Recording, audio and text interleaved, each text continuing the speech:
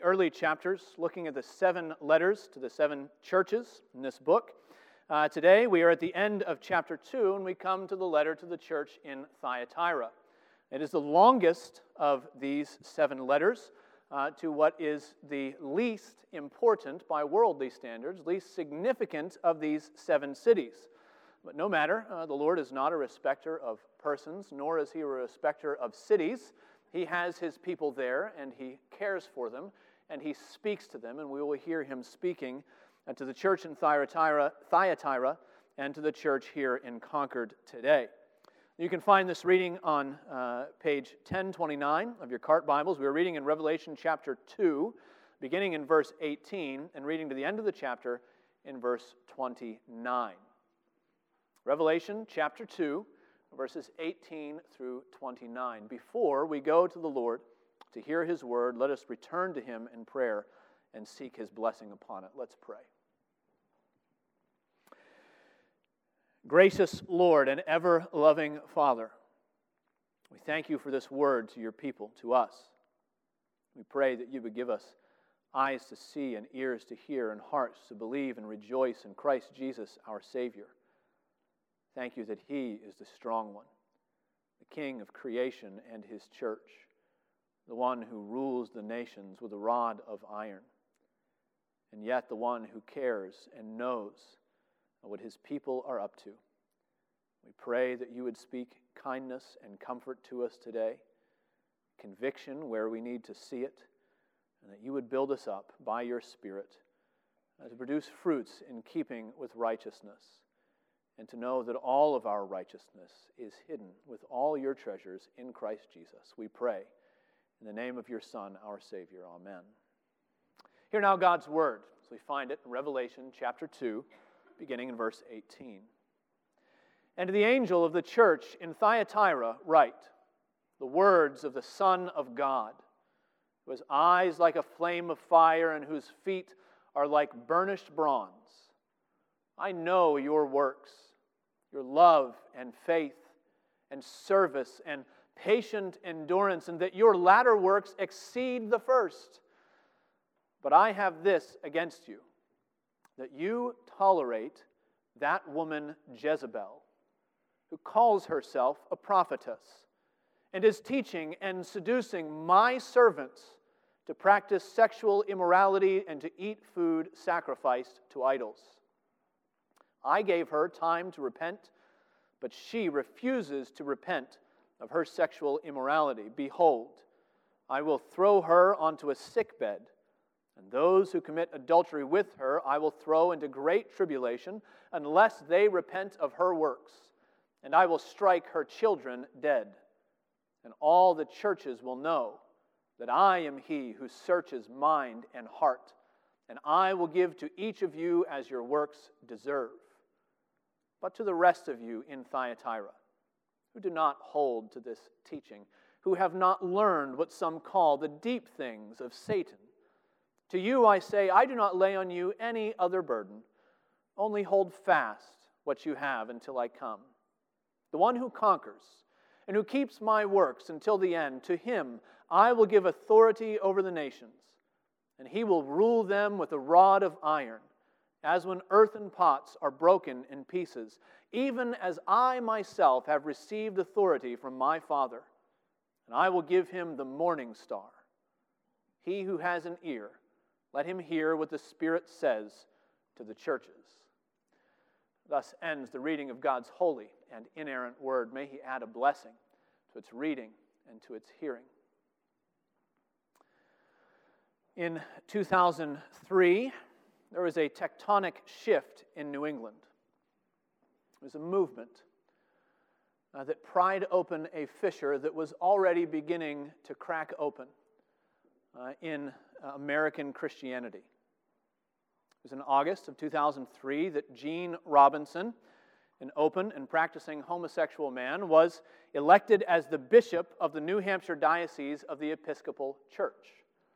Now, perhaps you remember some of the flurry, even in secular news media, the reports that went out asking what was going on in the Episcopal Church.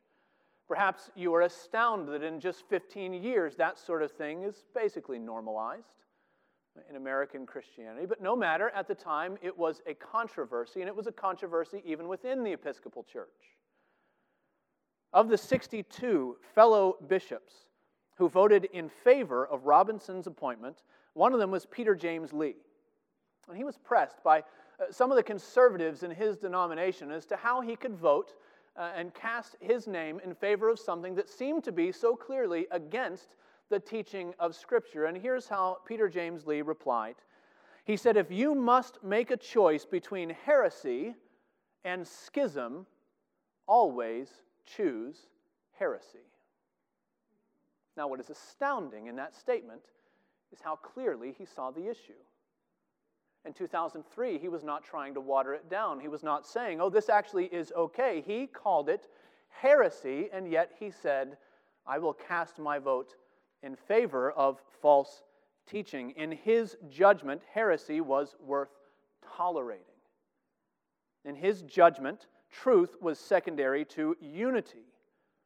And the difficult work of church discipline was something that was distasteful, intolerant, and hateful. Now, I'm aware, as you are, that it is much easier to look at the speck in someone else's denomination while ignoring the log in your own. So let me tell you about something that's happening a little bit closer to home. Just 2 weeks ago, in Memorial Presbyterian Church, which is a PCA congregation in St. Louis, Missouri, Memorial Presbyterian Church hosted a conference known as Revoice. If you don't read Presbyterian or conservative blogs, you've probably never heard of it, and that's okay.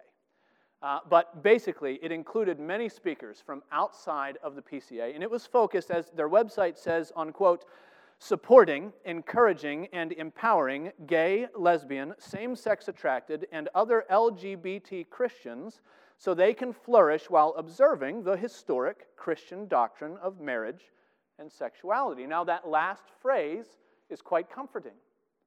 We ought all to be in favor of a historic, or even better, a biblical, Christian doctrine of marriage and sexuality, and that's a good thing. And certainly, sinners of all stripes and kinds ought to be brought into the church where they can hear the message of repentance from sin and faith in Jesus Christ that constitutes any kind of true human flourishing.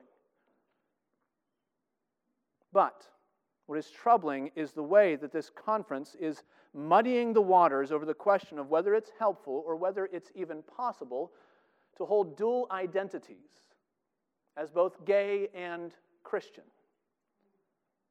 Now, this is a hot topic in our wider church culture, something that might even be controversial here among some of the people. And I don't want to be insensitive, yet you are aware that there are some in the church who are saying things like, well, immoral activities, those are certainly wrong and a matter for repentance, but what our culture is now calling orientation is not about repentance. That an attraction or a bent to people of the same sex is something that is innate and unchanging. And maybe it's unfortunate. Maybe we'll even go so far as to use the term broken, whatever that means. But it is certainly not something that is sinful, and certainly not something that we can or should repent of. This is the language that you're hearing. And the organizing church and the speakers at this conference seem content to exchange the scriptural language of degrading passions for our cultural term, alternate orientations. And the question that remains to be answered, even in our denomination, is how far this sort of teaching will be tolerated, and whether we ought to tolerate such things within our church. Now, let me put you at ease. This is not a sermon on homosexuality and the church. This letter is not primarily about what you ought to think about sexual orientation. It is not primarily about who ought to be ordained or not ordained as leaders in the church. But, in a way, this letter is about all those things and more, because this letter is primarily a declaration that Jesus Christ is the undisputed King of His church.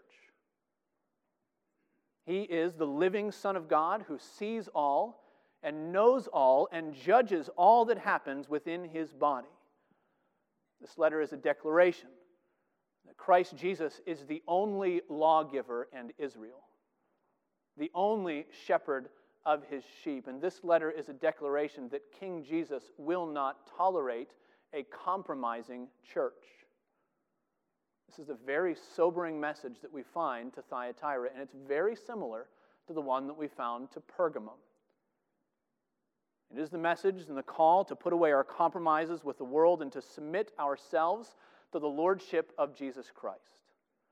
We're going to see this message unfold today in 4 points, and each one of them is going to revolve around Jesus, who is the center of the church. We're going to see first who Jesus is, secondly, what Jesus loves, third, what Jesus hates, and finally, what Jesus gives. Who he is, what he loves, what he hates, and what he gives. Let's begin with who Jesus is. Right from the start, you notice the bold way that Jesus reveals himself to the church in Thyatira. He comes out and says it. Say to that church, these are the words of the Son of God. Notice how different that is than some of the other letters we've seen already, where the Lord, I think rightly so, would be veiling himself in a sense or revealing himself according to his characteristics or his actions to the other churches. The words of the one who walks among the lampstands, that's what he does. The one who has the double-edged sword, that's what he has, that's his characteristic. But now, all of that falls away. These are the words of the Son of God. There is no language of hint or allusion or symbolism. He reveals himself. It's unique in these letters. It's unique. Actually, this is the only place this phrase, Son of God, shows up in the entire book of Revelation. Elsewhere, he's called the Lamb or the Lion or the rider on the white horse, the branch of David, all sorts of things. And here, in this letter, there are other descriptors. We learn about his eyes, we learn about his feet, but the thing that we need to know is who Jesus is, and he is the Son of God. Jesus is the one who has always been in relationship with the Father because he is always with the Father. He is the pre-existent, self-existent, eternal Son of God, through whom all things were made that have been made, and apart from whom has nothing been made. He is the King of creation and the Lord of his church. He is the one to whom all authority has been given by the Father. And here at the beginning, Jesus is declaring who he is so that we know that his identity is the key to how we set priorities in the church. It has to start with who Jesus is. Isn't it so often the case when God's people go astray, maybe in small things, maybe in large things? When God's people go astray, we can trace it back somewhere, somehow, to forgetting or ignoring who Jesus is. We are too self-absorbed or too timid to proclaim the gospel message of Jesus Christ in public. Is it not the case that we have forgotten that he is the one who has all authority in heaven on earth? Is it not the case that we have forgotten that he is the one who has secured for himself a harvest, and all we need do is go and gather? When we come to worship and we leave feeling dejected or deflated because worship hasn't ticked all of our preferential boxes, when it doesn't leave us with that rush of enthusiasm like you have when you hear some motivational speech out somewhere in the world and we come and we say, I don't know about worship today. Isn't it the case that the reason that happens is that we have forgotten who it is we are worshiping? The perfect and crucified and risen and ascended Lord who is at the right hand of the Father. And we forget that worship is about who he is and not what we like. Isn't it the case when the church makes dangerous compromises with the world in doctrine or morality or some other thing, even the way that we go about doing our ministry? Isn't it the case that we've forgotten that Jesus is the Son of God? He's the one with the eyes like a flame of fire, who searches heart and mind, who knows all and sees all and judges all that happens in his church. Brothers and sisters, this is where we must always begin. It is with who Jesus is. With any questioning, with any teaching, with any goal in the church, we must begin by asking, does this reflect who Jesus is in the church? Is our church asking any questions right now? Yes? Are we having any larger discussions behind the noise of worship? Will we be talking about anything? Do we have any committees running? Yes, this is where we need to start. Does whatever we're about to do and whatever we want to pursue in the church, does it reflect who Christ is? That He is the Lord who is worthy of all of our praise and adoration and sacrifice and worship and joy. Faithfulness in the church begins when we consider who Jesus is. But then we find out what Jesus loves. Now, despite the very large rebuke that's coming pretty soon, and we'll get there, despite the very large rebuke that's coming to Thyatira quite soon, we find that there's much in Thyatira that is worthy of praise, which, as a side note, ought to cause us to consider how often these things are closely aligned one with another. How there can be churches so worthy of praise but so full of compromise, one at the same time. And it ought to cause us not to be too prideful in the things that are going well here at Redeemer, and not to be surprised if compromise is maybe right around the corner, but we'll get there. There's a lot that is worthy of praise in Thyatira. The Lord says that there is a church here that is full of love. Love for the Lord and love for one another, and they're so full of love that you can see it in the way that they're serving one another. He says that they're full of faith in what Christ has promised to give them. And so it doesn't matter to many of them what they find in the world and the pressures and the tribulation that they face. They are patiently enduring. That's a word that we've seen come up in these letters over and over again, this patient endurance. And there's love and there's faith and there's service and there's patient endurance. But more than that, the Lord says this church is living and it is active and it is vibrant because He says that they are growing in spiritual things. Take a look, verse 19. I know your works, love and faith and service and patient endurance, and that your latter works exceed the first. How different from that stagnant and maybe regressing church in Ephesus who had lost their first love. How different from that lukewarm, apathetic church in Laodicea who was neither hot nor cold. No, Thyatira was living and growing in the Lord. Like the vineyard of the Lord, growing and increasing and producing fruits that are pleasing to God the Father in His sight, increasing in witness and love and faith in ministry. Thyatira was growing in spiritual things. And that growth is what Jesus loves to see in His people. Now you need to know, before we press on any further, that growth in spiritual things is one of the essentials of life in Jesus Christ. Those who are united to Christ, the true branch, will be known by their growth in spiritual things. Stagnation and regression are not an option. Do not misunderstand me. You are not saved or justified or counted as righteous in God's sight by your good works. We are saved by faith alone in Jesus Christ, in His perfect and sinless life, in His atoning death, in His physical bodily resurrection. By believing in those things, we have life and we are counted righteous in God's sight, and none of your works of righteousness will ever make you more righteous before the Father. We are saved by faith alone. But all of those who are alive in Christ by faith will be growing by faith in Christ. This is one of the lies that we hear in the contemporary church today. It says that salvation is completely dependent on some bare decision that you made maybe 30 years ago at some rally. And you've got the card in your wallet to prove that you made that decision. But since that time, you don't need anything else, and you don't need to see evidences that that decision was real. You don't need to grow in your love for Christ or your obedience to His Word or your love and your service to the church. All of that is secondary, and it's a lie. Those who are in Christ will be growing in Christ.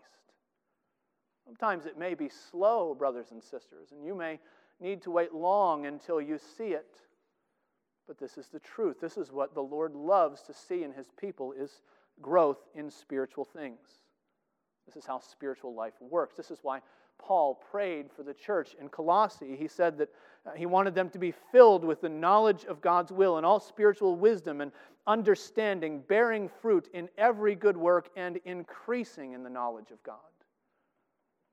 This is why Peter commanded the people who received his letter, the believers, to grow in the grace and the knowledge of our Lord and Savior, Jesus Christ. Jesus loves spiritual growth among His people. And He loves it because it proves that His people are spiritually alive. And so maybe today you need to take this standard of spiritual growth and apply it to your own life. And ask, where is the Lord growing you? Are you increasing in love for Him and a joy at His Word that is separate from your daily circumstances? Are you increasing in sacrificial giving or attendance upon worship and the means of grace? Are you increasing in your service to His people wherever the Lord gives you opportunity? Perhaps you need to apply this to your life and ask where and whether you are growing at all and turn to repentance. Because growth in repentance, that's spiritual vitality as well, isn't it? Sensitivity to the Lord and His leading. Perhaps you need to apply this to your own life, but we all certainly need to apply this to our church together.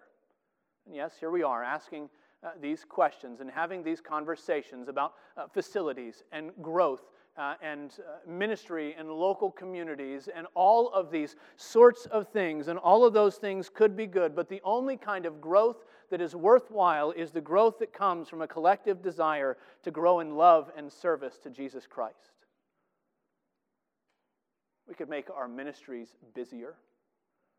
We could make our budget bigger. We could build a church that would pale all the others in the area in comparison if we'll only put our noses to the grindstone. But all of it could be for nothing. And you know that. If you look at the vast majority of churches already in Concord, where the building is beautiful, and the calendar is full, and the gospel is vacant.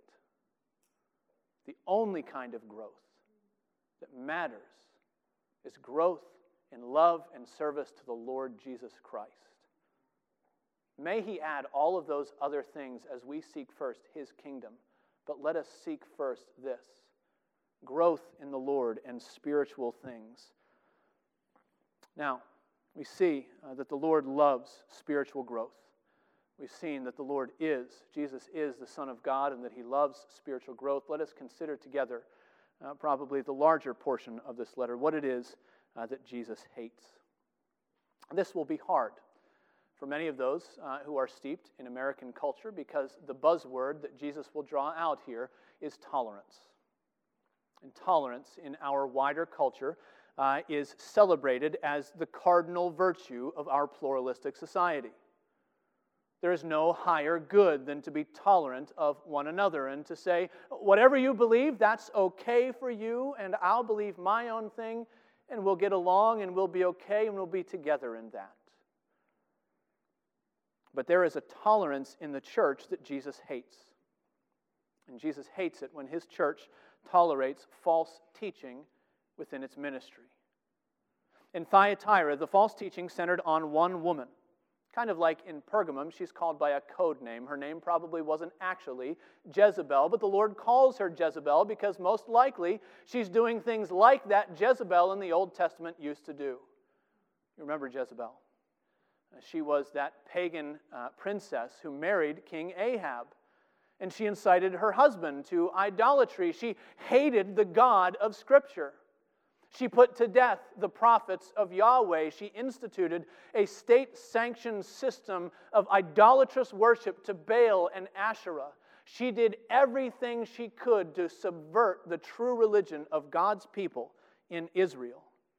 And apparently, in Thyatira, there was a woman doing similar things, leading people astray, teaching doctrines of false worship to false gods under false pretenses. We can imagine how this sort of thing might have taken hold in this church. We've seen already the general economic pressure that faced most of the believers at this time, a pressure to conform or to be destitute. Thyatira was a manufacturing town. It was not a cosmopolitan city. You remember that Lydia was a believer in Philippi, who was from Thyatira, a seller of purple goods. This is a place where they made things like leather work and cloth and items of bronze and silver, and they were a manufacturing town. And if you wanted to have a manufacturing job, you had to be a part of one of the trade guilds. And we've seen this already. And so there is a temptation for the believers. They could either maintain fidelity to Christ alone and be kept out of those guilds and potentially be destitute, or they could compromise their witness to be received by the world. They could have economic stability, but it would cost them mixing in a little bit of worship of Apollo, a little bit of worship of Caesar, a little bit of Zeus together with Christ. And it seems that this Jezebel was teaching that, it's okay to go along with those things. It's okay to go to those trade guild feasts and to eat the meat and raise the glass and say the thing when they say the thing. And afterwards, when everybody's engaging in debauchery, as they did in all of these pagan feasts, you don't want to look like the odd man out, so stay there and indulge and it'll be okay and don't worry about it. Jezebel is leading them astray. And Jesus hates when the church tolerates this kind of idolatry. Now, you may think it's too harsh to talk about something that Jesus hates. But look back, chapter 2, verse 6, that letter to Ephesus. He says to them, this at least is what they have. Yet this you have, you hate the works of the Nicolaitans, which I also hate. The Lord hates the works of those who were leading his people astray, the same group that was infiltrating Pergamum, and he compared to Balaam. The Lord says, I hate this sort of thing among my people. And I have this against you, Thyatira, that you're putting up with it. You're tolerating these compromises. You are not dealing with it and removing it from your midst. And the Lord hates that kind of idolatry and tolerance in the church. There are a few reasons for that, for the Lord's hatred of this kind of tolerance.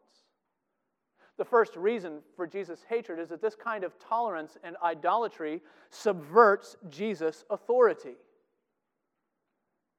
Jesus says that the church was tolerating that woman Jezebel who calls herself a prophetess. This is where false teaching normally begins in the church.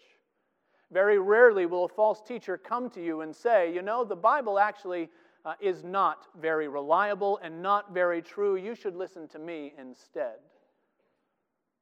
False teaching comes as a wolf dressed in sheep's clothing. It comes very often some magnetic, sort of charismatic personality who shows up and says, the Spirit has revealed this to me. And your Bible, it's okay, but if you want to go deeper into the things of God, listen to what I have to say to you. I have an anointed ministry. Isn't that what you see on advertisements and flyers and all over those television stations? So-and-so has an anointed ministry. The prophetic word spoken by so-and-so and say, I'm a prophet or a prophetess, and I will teach you how to go deeper in these things. And they set up their own authority outside of the prophets and apostles and evangelists that the Lord has given and sanctioned in His Word. And what it does is it undermines Jesus Christ's authority. He says, actually, if you're thinking you're learning deep things from this Jezebel, they're really the deep things of Satan. Let's pull back the curtain. Let's take off the sheep's clothing and expose the wolf for what she is. He says this kind of undermining of my authority, going against the grain of my authority, that's the deep things of Satan, and the Lord hates that sort of thing.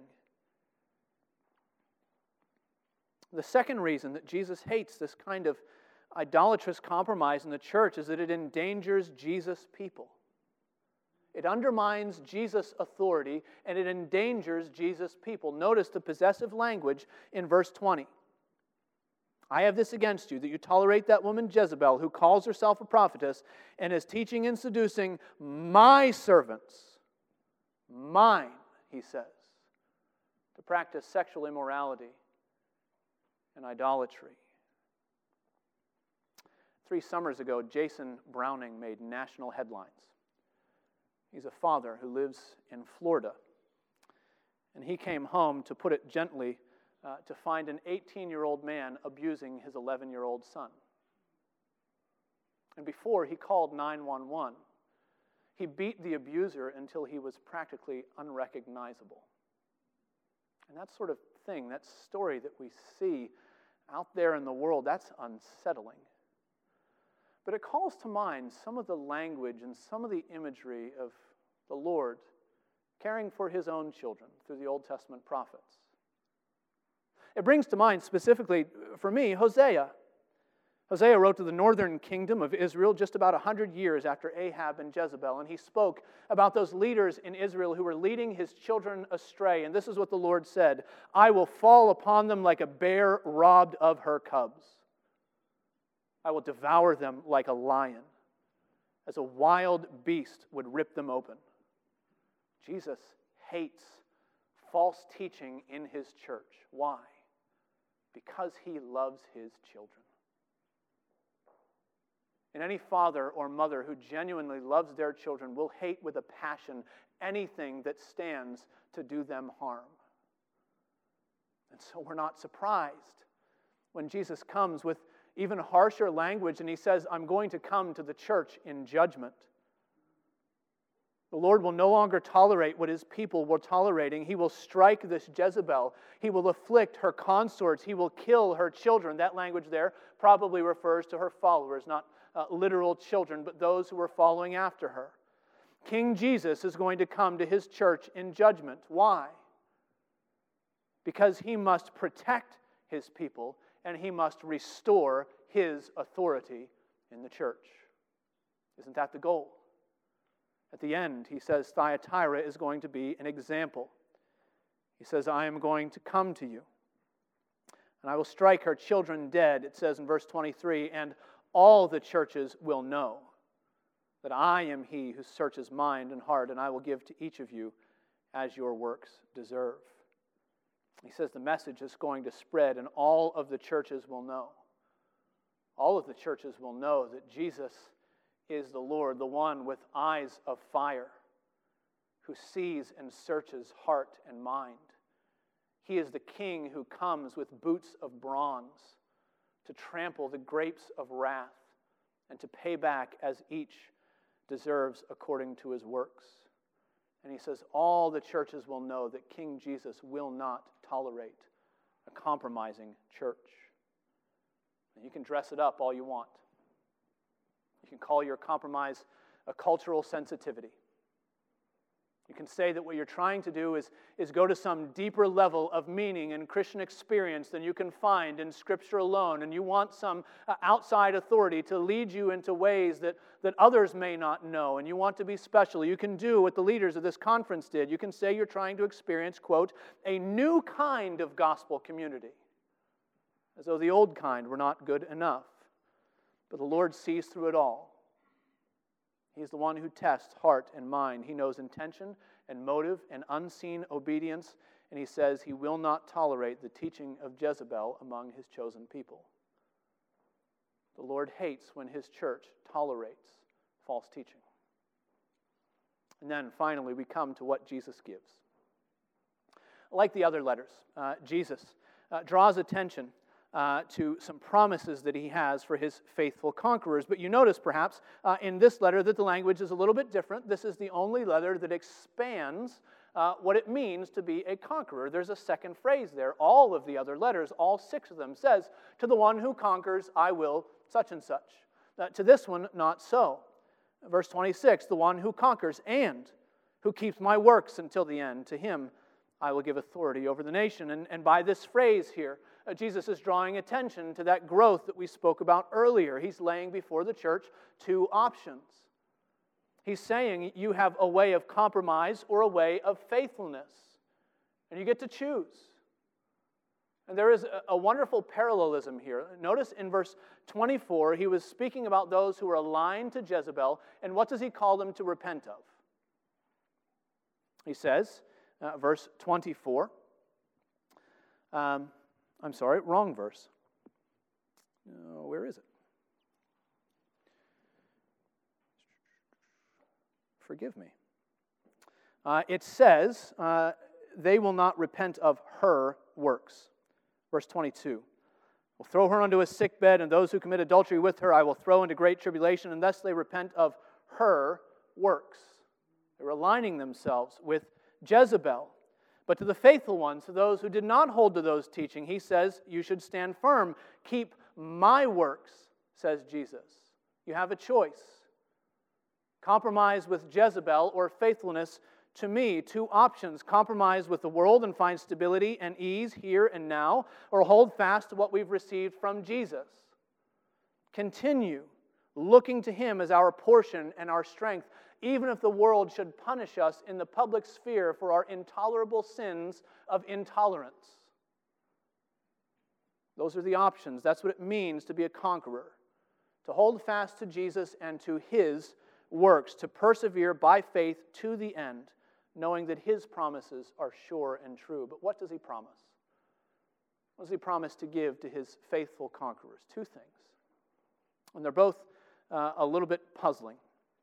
The first one, He says, I will promise to give you a share in my conquering kingdom. Take a look at the language of verses 26 and 27. To Him I will give authority over the nations, and He will rule them with a rod of iron. As when earthen pots are broken in pieces, even as I myself have received authority from my Father. Now, that is puzzling language, but that's why it's so important for us to have begun today considering Jesus as the Son of God. Because this is kingship language. Jesus is quoting here an enthronement psalm. Psalm 2, do you remember it? Psalm 2, where it says that all of the nations are raging against the Lord and against His anointed, and they want to break the bars and put them asunder, but God in heaven laughs. And then it turns to the Son, and it speaks of His kingdom and His rule and His authority. And this is what it says in Psalm 2, verses 7 and 8. I will tell of the decree. The Lord said to me, you are my Son. Today I have begotten you. Ask of me. I will make the nations your heritage, and the ends of the earth your possession. You shall break them with a rod of iron and dash them in pieces like a potter's vessel. And Jesus is saying, if you are faithful to me, I will give you a place with me in this kingdom of mine. Strange as it may seem, the Lord is promising a place with Him, a security and an authority that this world could never offer. He's saying all those things that the church thinks she can gain by her compromise with the world are destined for destruction. Far better to wait and to receive a kingdom that cannot be shaken than to throw your lot in with the world that is passing away. And He says, to my conquerors, I will give a part in my conquering kingdom. And then secondly, He says, I will give them the morning star. Verse 28. I will give them the morning star. Now, if the first promise is puzzling, this one is a complete enigma. And if you would like to get a PhD in New Testament studies, you could write some dissertations, and you could publish page upon page upon page upon page about what this could possibly mean. And you could confuse lots of people by writing your commentaries about what this means. But you don't have to be confused about this. Like most good textbooks, the answer's in the back. Turn to Revelation chapter 22. The very end of the book.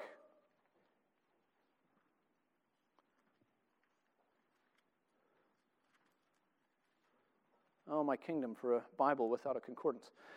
Revelation chapter 22, verse 16.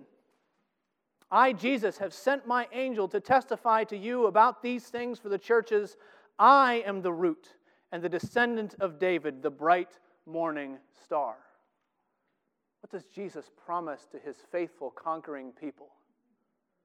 He says, you get me, the morning star. Don't compromise with the world. Don't go astray after that idolatry and think that you can gain something else and some stability by worshiping Apollo and all of these things, or whatever compromises we think will get us ahead in the eyes of the world. He says, I'll give you myself. That's the reward for those who are faithful. And so we come full circle. The Son of God, the morning star, the King of creation and the church. And he says, if you hold fast to me, I will be your reward. Brothers and sisters, how dare we to compromise with the world when he is the gift that awaits his faithful servants? And what will it profit a church if we gain the respect of the whole world and lose our Savior? Dear believers, let us labor and endeavor by God's Holy Spirit working among us, by his work in us, in our lives, and especially as a church, not to tolerate sinful compromises with the world. King Jesus, our great rewarder, lover and redeemer of our souls, will not tolerate a compromising church. Please join me in prayer.